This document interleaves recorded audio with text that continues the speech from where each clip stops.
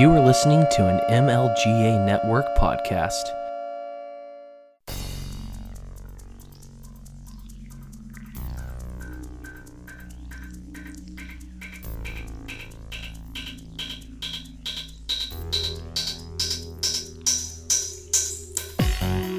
Welcome to Thank You for Your Servers, a show which looks at the tech news of today, but from a libertarian perspective. Now here are your hosts, Thaddeus and Gary. Thank you for logging in to Thank You for Your Servers. I'm Thaddeus Preston, aka Nick Way, and as promised, my co-host in crime, Gary Guthrie, is back from the left coast. Glad to see you haven't burnt alive. How you doing, brother? I'm doing all right. We're staying cool. I've got my nice red ale here. Just kind of sipping. For those of you who are not privy to this, we are prototype or testing out the ability for us to be using StreamYard to eventually one day stream it live to YouTube, Facebook, and other platforms. But right now, we're just kind of playing around with the technology for Thank You for Your Servers. In the future, I hope, we'll be able to do a little bit more live. But this is our weekly rants about the tech topics from a liberty perspective. This and other podcasts are brought to you by the MLGA network of podcasts. Again, let's make liberty great again, fam. And with no further ado, with my partner in crime back in the co-chair, let's get into these tech topics. First topic, nerding out for a little bit. Lightmatter develops silicon photonics-based AI system. If this ain't straight out of Star Trek, I don't know what is. This sounds just so futuristic. It's very, very incredible. So basically from their press release, they announced their artificial intelligence photonic processor. So built for general purpose AI inference, it's an accelerator chip. It's supposed to greatly reduce energy consumption while at the same time greatly accelerating the ability for it to do matrix multiplication and math, which is essentially what a lot of these AI and machine learning algorithms truly rely on when they're doing these amazing things that we have come to be wowed at. This was premiered at the Hot Chips Confab that was back in August. We held off on this story because, there were some other pressing things to really discuss. But when you break down the technology that exists, they're basically promising that this is 1,000 times faster than the electronic versions of this. So that's 10x speed, and they're using 1,000x less power. Wow! So a single Mac at a microwatt in photonics versus a milliwatt in electronics, and a Mac is basically like a mathematical arithmetic computation or something like that. I think it's just kind of a measure of the math it's doing and the amount of work it's putting in per watt, or in this instance microwatt, to basically complete this operation. There are lots of other companies out there that are trying to get into this, but this is the first company that has basically been able to present what it has to a broader audience, again at this Hot Chips Confab. So the reason to discuss this is less about what it does and explaining what it does. I barely understand what it does. I mean, they're using, Mach-Zehnder interferometry. I always get this wrong. You have diagnostics to do this, and I always get it wrong. and so it's all this kind of basically, shifting phases, and by virtue of the destructive and constructive means of those phased optical signals, you're basically doing matrix multiplication. Don't ask me to explain how that's possible. All I know is it's effing cool, and what it enables is what has basically been the Achilles heel going forward with AI. As these models become bigger, what you run into is not a Moore's law limitation. You run into like just pure energy and consumption that is required to train these models. If these chips can be used to basically do some of the heavy lifting massively parallel, that drives down the energy budget, the heat budget. It allows you to do more, and then you can train much more massive machine learning models. It blew my mind that they even got this to market. I've been hearing about this company for a year. They're based out of Boston. Now, is it to market, or are they still kind of in the proof of concept phase of this thing? No. They have it in the hands of people. Oh, they do. Okay. Oh yeah. They have silicon, for lack of a better word, to do it. And there are people, using it. They are pushing it out of fabs. So there are people actually using it. And so, but it's still kind of in its beta phase. But they premiered the chip. They basically says like, hey, you can manage your models with Onyx. You can use TensorFlow, PyTorch. I mean, they have the software already built, and basically they just push it through what they call their Mars accelerator photonic chip. And, they're using it for image recognition, sentiment analysis, machine translation, recommendation. And yeah, this is in the wild. Now, they're not going to really have it mass produced until like late next year. But they have a lot of people, like I said, testing it out. What's their target audience right now? Is it like education or government or what? No, their target audiences are basically these companies that are in the business of building, training, and machine models, and just basically ingesting lots of data and into these machine models, and doing very fast AI inference. So I could see like a Google and doing something with it, right? Yeah, I would. If you have a data center for which it's becoming increasingly it's a competitive advantage to have AI, or at the very least the infrastructure to do or host models or even train AI models, then you're in the business of this, right? Because you want to drive that cost curve down power wise. Yep. This chip will help it. Now, because it's an accelerator chip. There's still silicon involved, but it's a heterogeneous environment on the chip. But where a lot of the heavy lifting is taking place is in this optical core. And yeah, you want to drive down the cost of basically training lots of models. And, governments eventually, whatever, you're going to be able to take this and do amazing things faster on chip, and your power budget shrinks substantially.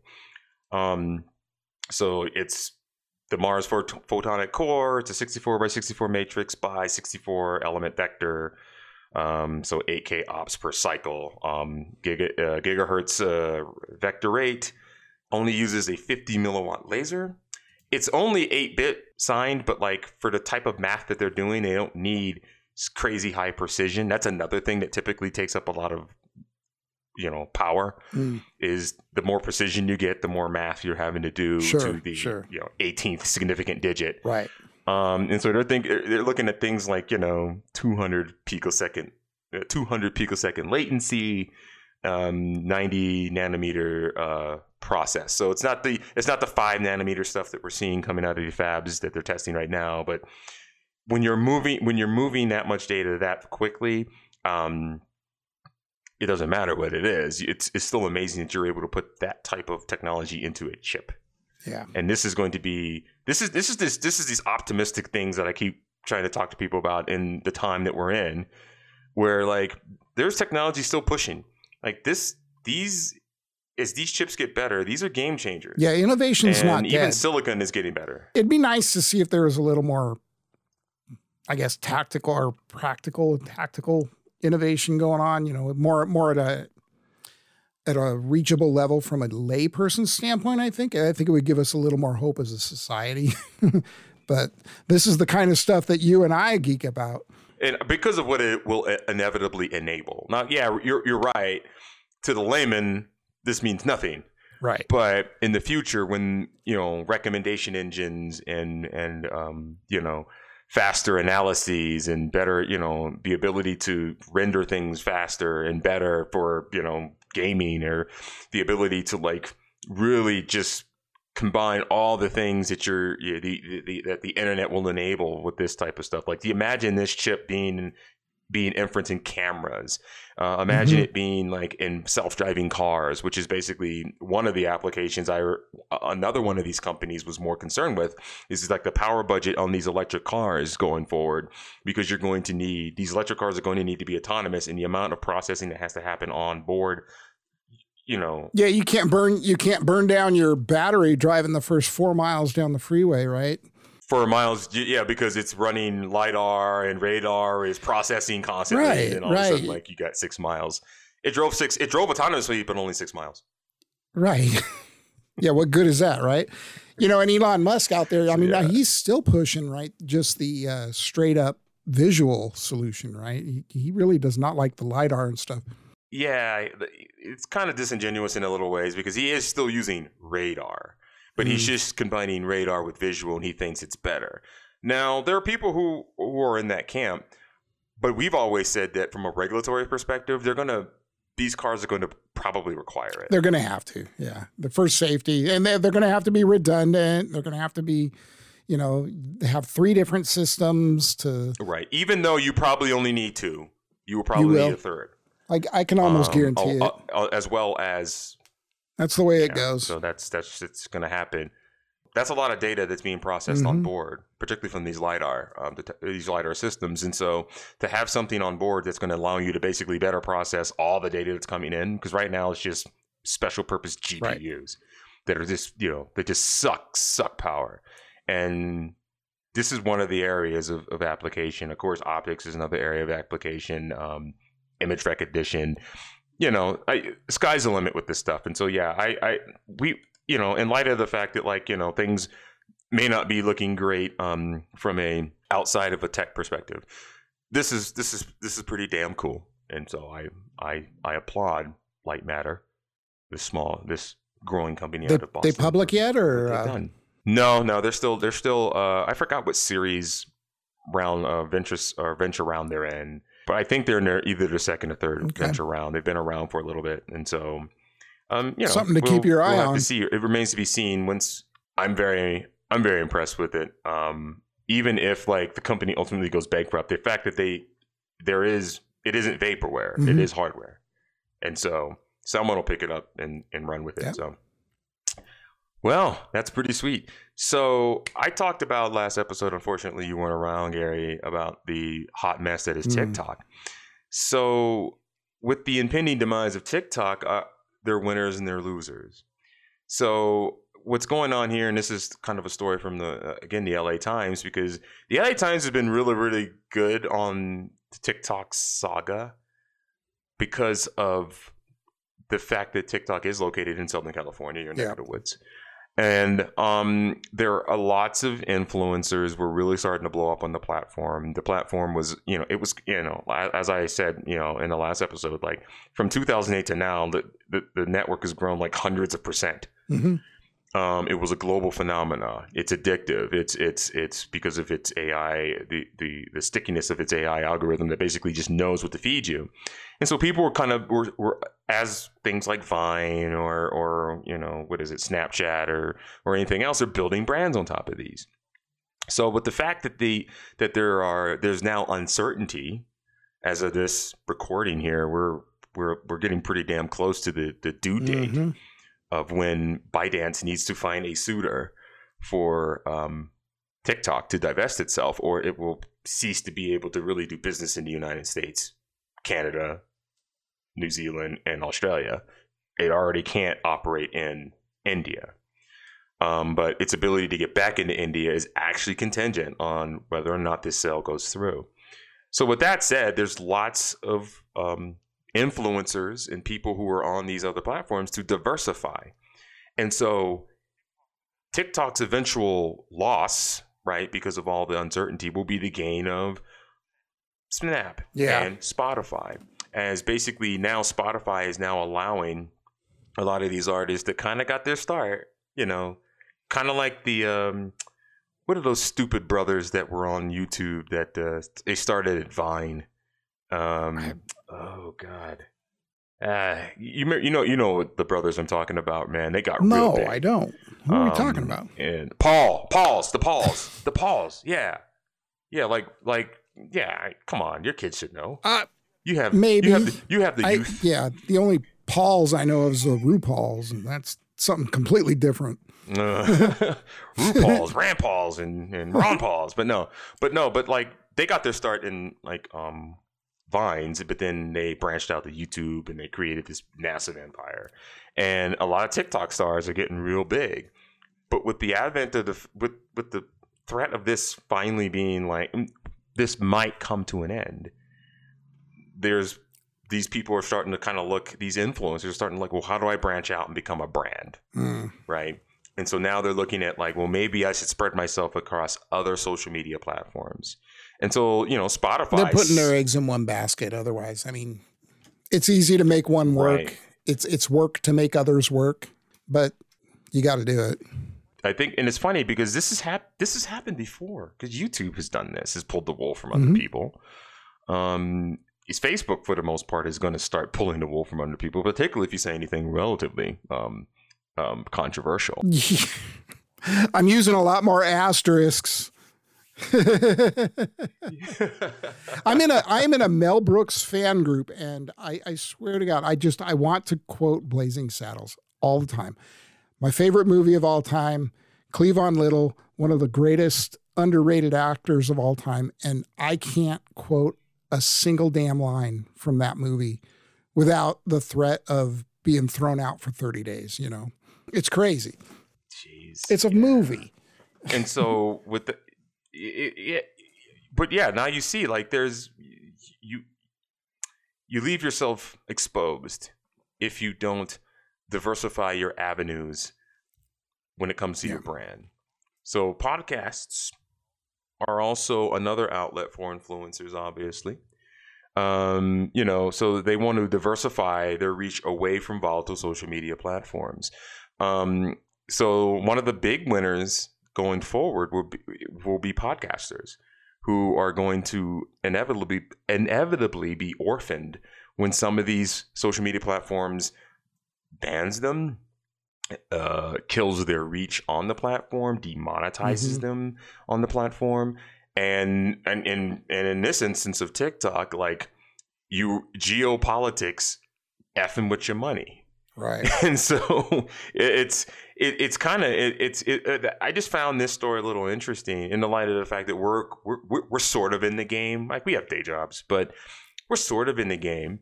And we have always understood, and me coming from someone who idolized, you know, talk radio in the 90s, the spoken word is very, very important.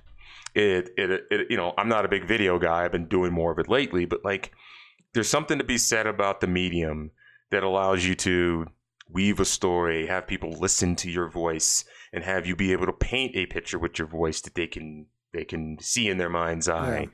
And I think podcasting is going to be one of more of those intimate platforms that allows these influencers to kind of diversify away from these kind of social media platforms if they're not vapid and stupid. If they're vapid and stupid, then they won't last long. But if there's more to them than just, you know, silly TikTok videos and stuff like that, I mean, love it or hate OnlyFans, that is yet another avenue. Right. It's sort of notorious because we know what it's mainly used for: cam girls. And I have no idea what you're talking about. Oh, I'm sorry. Yeah. I'm sorry, Boomer dude. I'll let you know. I'll let you know in the after show, stuff like that, because it's a little rated R and less PG-13. But basically, there are other methods of basically getting yourself out there. And as people kind of start to realize long term across all social media platforms, like, whoa, I need to have my own revenue stream.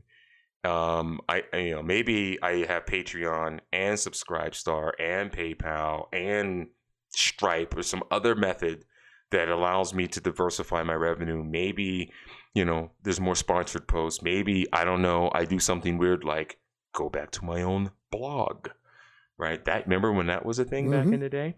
And so, yeah, I think the winners are definitely going to be people who are actually talented, who are ultimately either discovered on TikTok, and in this kind of LA Times article, some of them are artists who, not only have music, but also have podcasts, and they also, talk about brands, talk about their other interests, and it expands their reach beyond their niche. But those are going to be the winners. And I think the winners will be other platforms that allow people to be more expressive and not be beholden to algorithms that change at a whim. You said it best. I mean, when you said that the spoken word allows you to paint a picture through your voice, and, you can have one trick, which is your TikTok or whatever. But once you start realizing that other dimension, right, that you can bring to the world, that's not a silly video, that's not just a meme. It's you're trying to be multidimensional. Yeah, it's something. Yeah, you're trying to be a multidimensional. Like, you're trying to be multi-talented, right? You're kind of like the good old days where actresses were dancers and singers, and some of them were even songwriters, and some of them played instruments. And most people in Hollywood, I mean, most of the more talented people in Hollywood and in music play instruments, can act. I mean, how many musicians have made the transition into acting, and how many, actors have made the transition into music? It's because they're actually talented. Right. And this will separate the wheat from the chaff. And so the biggest losers are going to be your one trick ponies, or your e-thoughts that are just showing all their stuff in business. And really there's nothing any deeper to what they're doing. Yep. Not everybody can be a Michelle Phan. To go a blast from the past, she started doing YouTube tutorials on makeup, and now she has this multi-million-dollar makeup and lifestyle empire. And she, some of these creators understood this very early with YouTube. Some didn't, particularly in the political commentary space, and they just got, they got creamed, and they didn't understand why. Well, the winds of change. The one-trick ponies are going to be filtered out anyway. Who was the one that just died yesterday? The makeup guy. Oh God, what is his name? Was that the person who shot themselves? No. This is one who died. Hang on, I'm going to look it up. Oh yeah, look it up. I'm curious about that. And that's the thing. You're slave to the algorithm, right? Too. If you talk to a lot of these creators, or you've seen their YouTube videos where they haven't been on for a while, it's just like, I couldn't compete with the algorithm. I'm just making content. I mean, and you create a new indentured servitude in the form of like creating these content farms. That's all YouTube was, until like it decided to get all woke and or PG. It was just a content farm, right? And then these people were just kind of slaving to the algorithm. So this one is that Ethan is Supreme. You familiar with that? Okay. It was just I'm not familiar with him. Some guy, he's a guy on YouTube, and he basically did makeup tutorials, right? How to apply your makeup. This was his one trick. This was his one thing that he did. He outside of that, nothing, no talent, no dimension, right? Died of an overdose yesterday, 17 years old. Wow. Whoa. So, I think we're going to see, the technology piece of it. Yeah. I mean, that's going to weed out some of the people that are one trick ponies, but I think, socially, there's the social aspect. Yeah. So. No, that's sad. That is sad to hear, right? You shouldn't, it's just YouTube, right? But then you're right. A lot of these young kids, particularly in this day and age of social media, derive their value from likes and hits in the algorithm. Not only that, but time, right? So time's another dimension to it, right? You may be the hottest star right now, but unless you got some evolution that you're going to go through, or some other value that you're going to add elsewhere, this time's going to pass and you're going to be gone, right?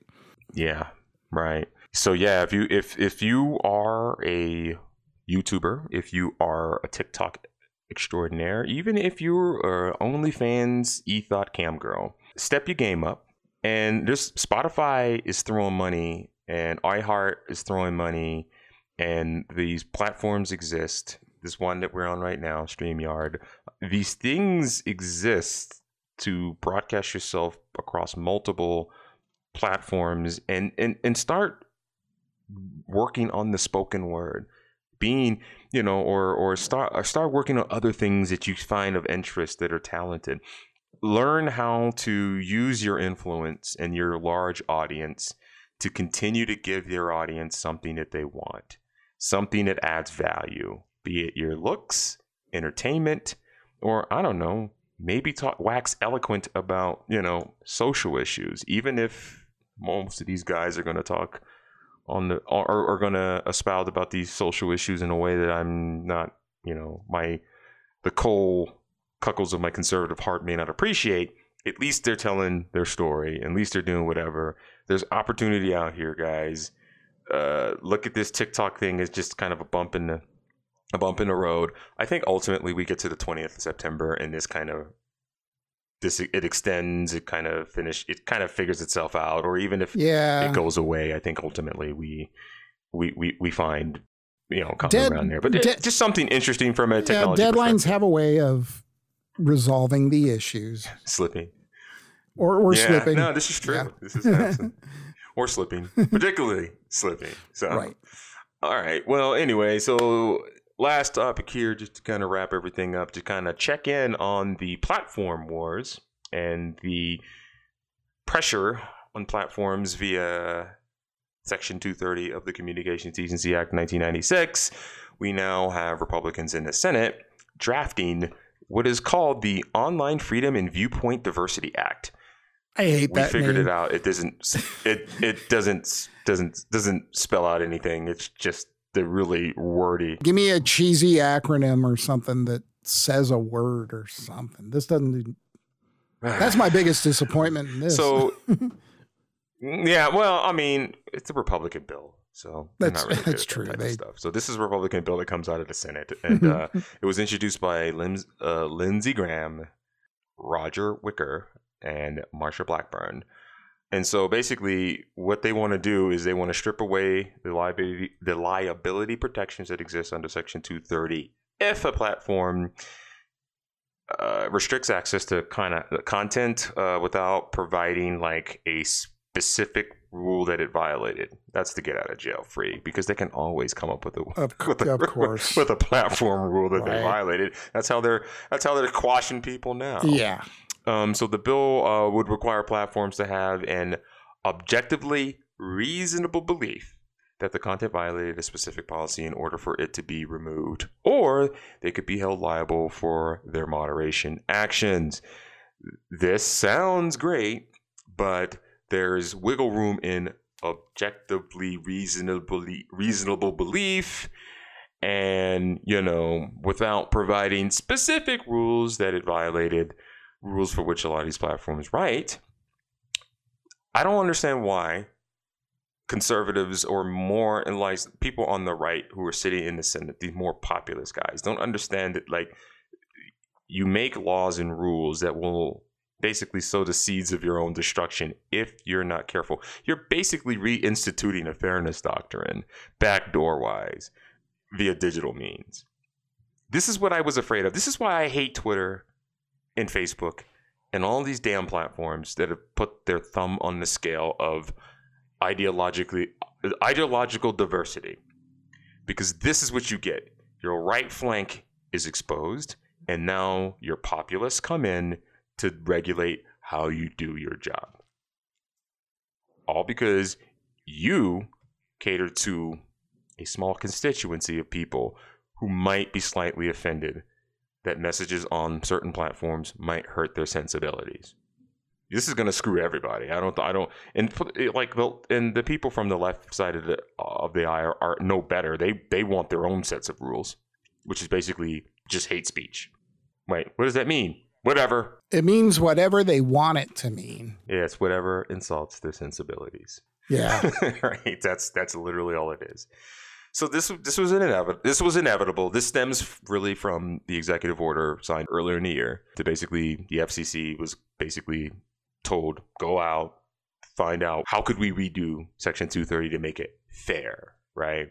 And now they've come back with recommendations, and now based on those recommendations, we're going to have crappy legislation. I'm going to be shocked that if nothing comes out of the House, and that if whatever comes out of the House is 10 times as worse as this. This is all bad. Yeah. This is the thing I was talking about in my last episode, right. Which is like when you involve geopolitical issues, politics, and we really start disentangling technology and these platforms we've built into this morass of like what is fair, what is not fair, what is objectionable, what is hate speech versus that. It's all subjective, right? And it changes, right? I mean, there's no, you know, it's so easy to move the goalposts and just say, okay, well, this is offensive now to this particular, you know, we added a letter to the alphabet or whatever, you know, the case is.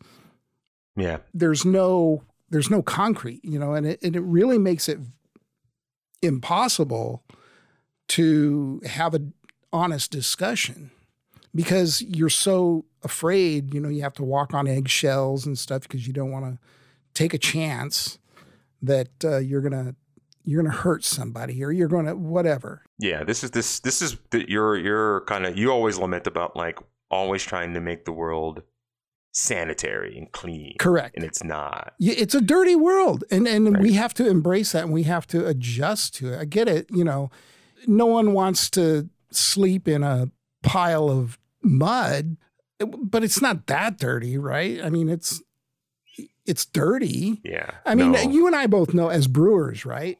We have to be careful because there's yeast everywhere, right? All you got to do is leave a bucket out for 10 minutes and you're going to get wild yeast in it, right? That's just the world we live in. You know, the wild yeast that is in the digital world is, you know, commentary. Yeah, they're going to be bad ideas. They're going to be bad ideas. There's going to be, you know, bad words.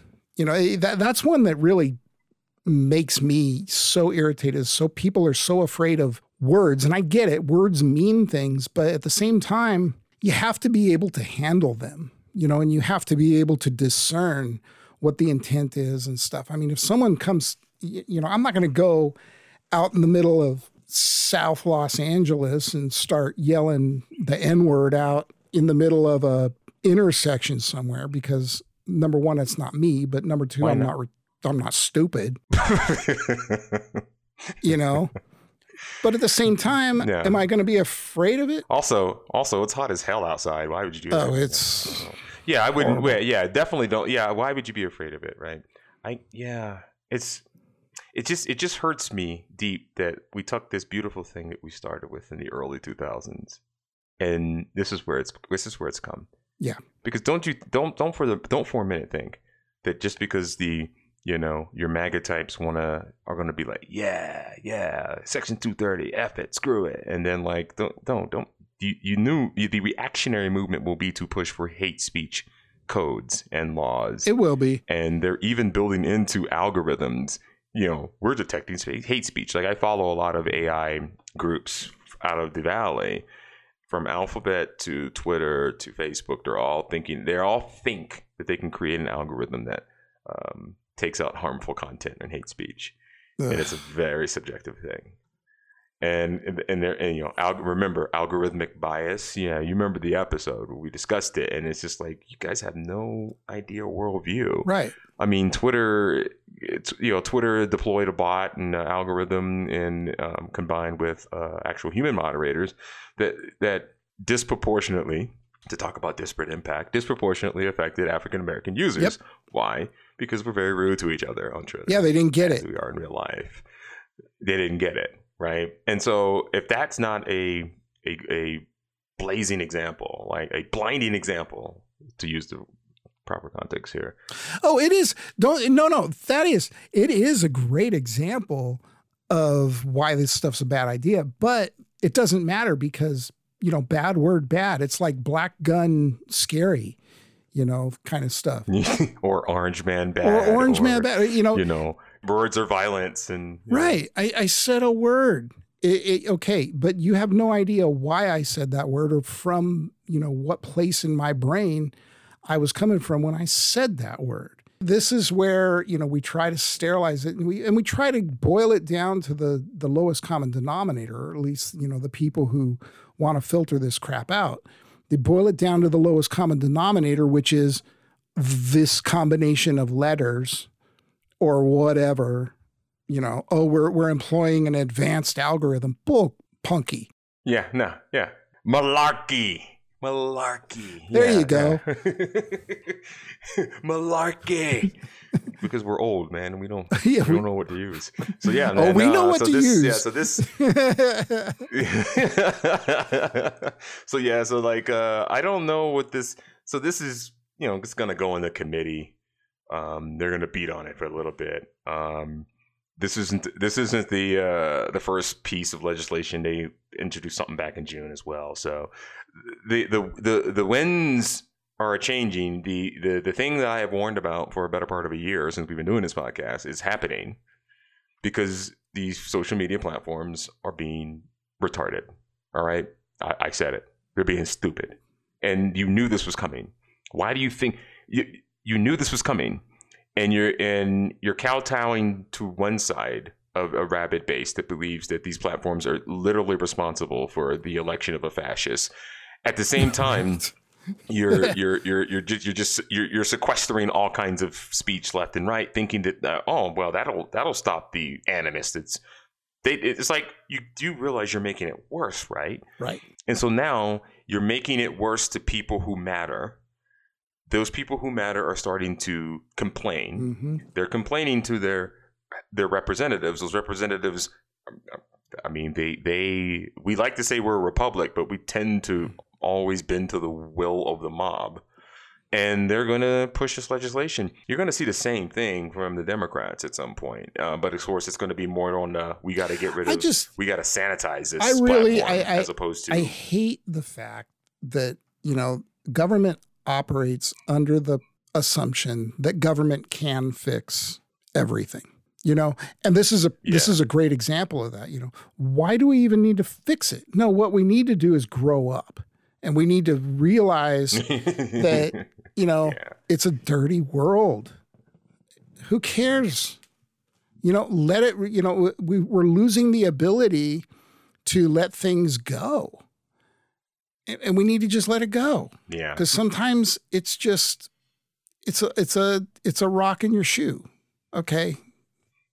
Deal with it. No, Gary.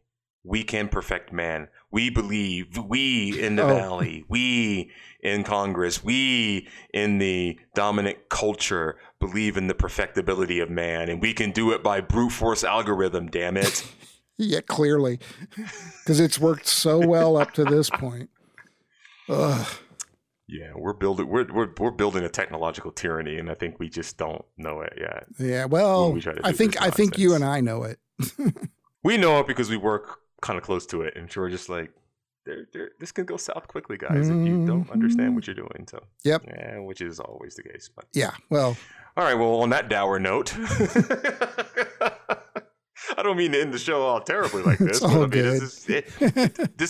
It's all good, but I mean, at the end of the day, guys, to go back to our first story, that's the positive of what's happening, guys. But yeah, let's not fool ourselves into thinking that like there aren't dark times ahead before we get to the Star Trek future that I've always been preaching. So, right. All right, man. What else you want to bum about, man? Or are we? I think we're done, man. Drink some of that red, bro. I already, I got to get more. Got my first colonoscopy last week, so that was good. Got that done and out of the way. All right, you're not dying. That's good. Not dead yet. Preventative stuff is very good. Yeah, not dead yet. One of these days. And you got a COVID negative.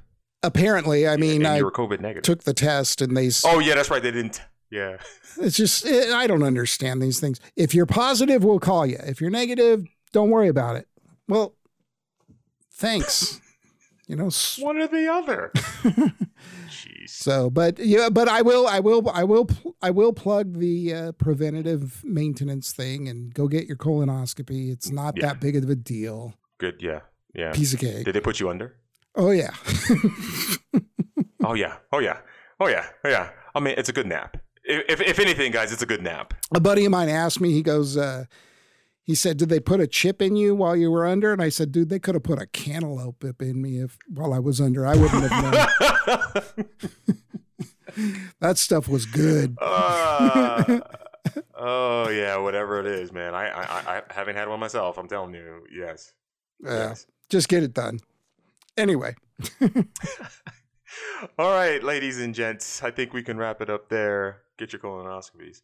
Thank you for logging in and thank you for your servers. I am Thaddeus Preston. You can follow me at Nick Way. You can go to blogs.relativeprogress.com.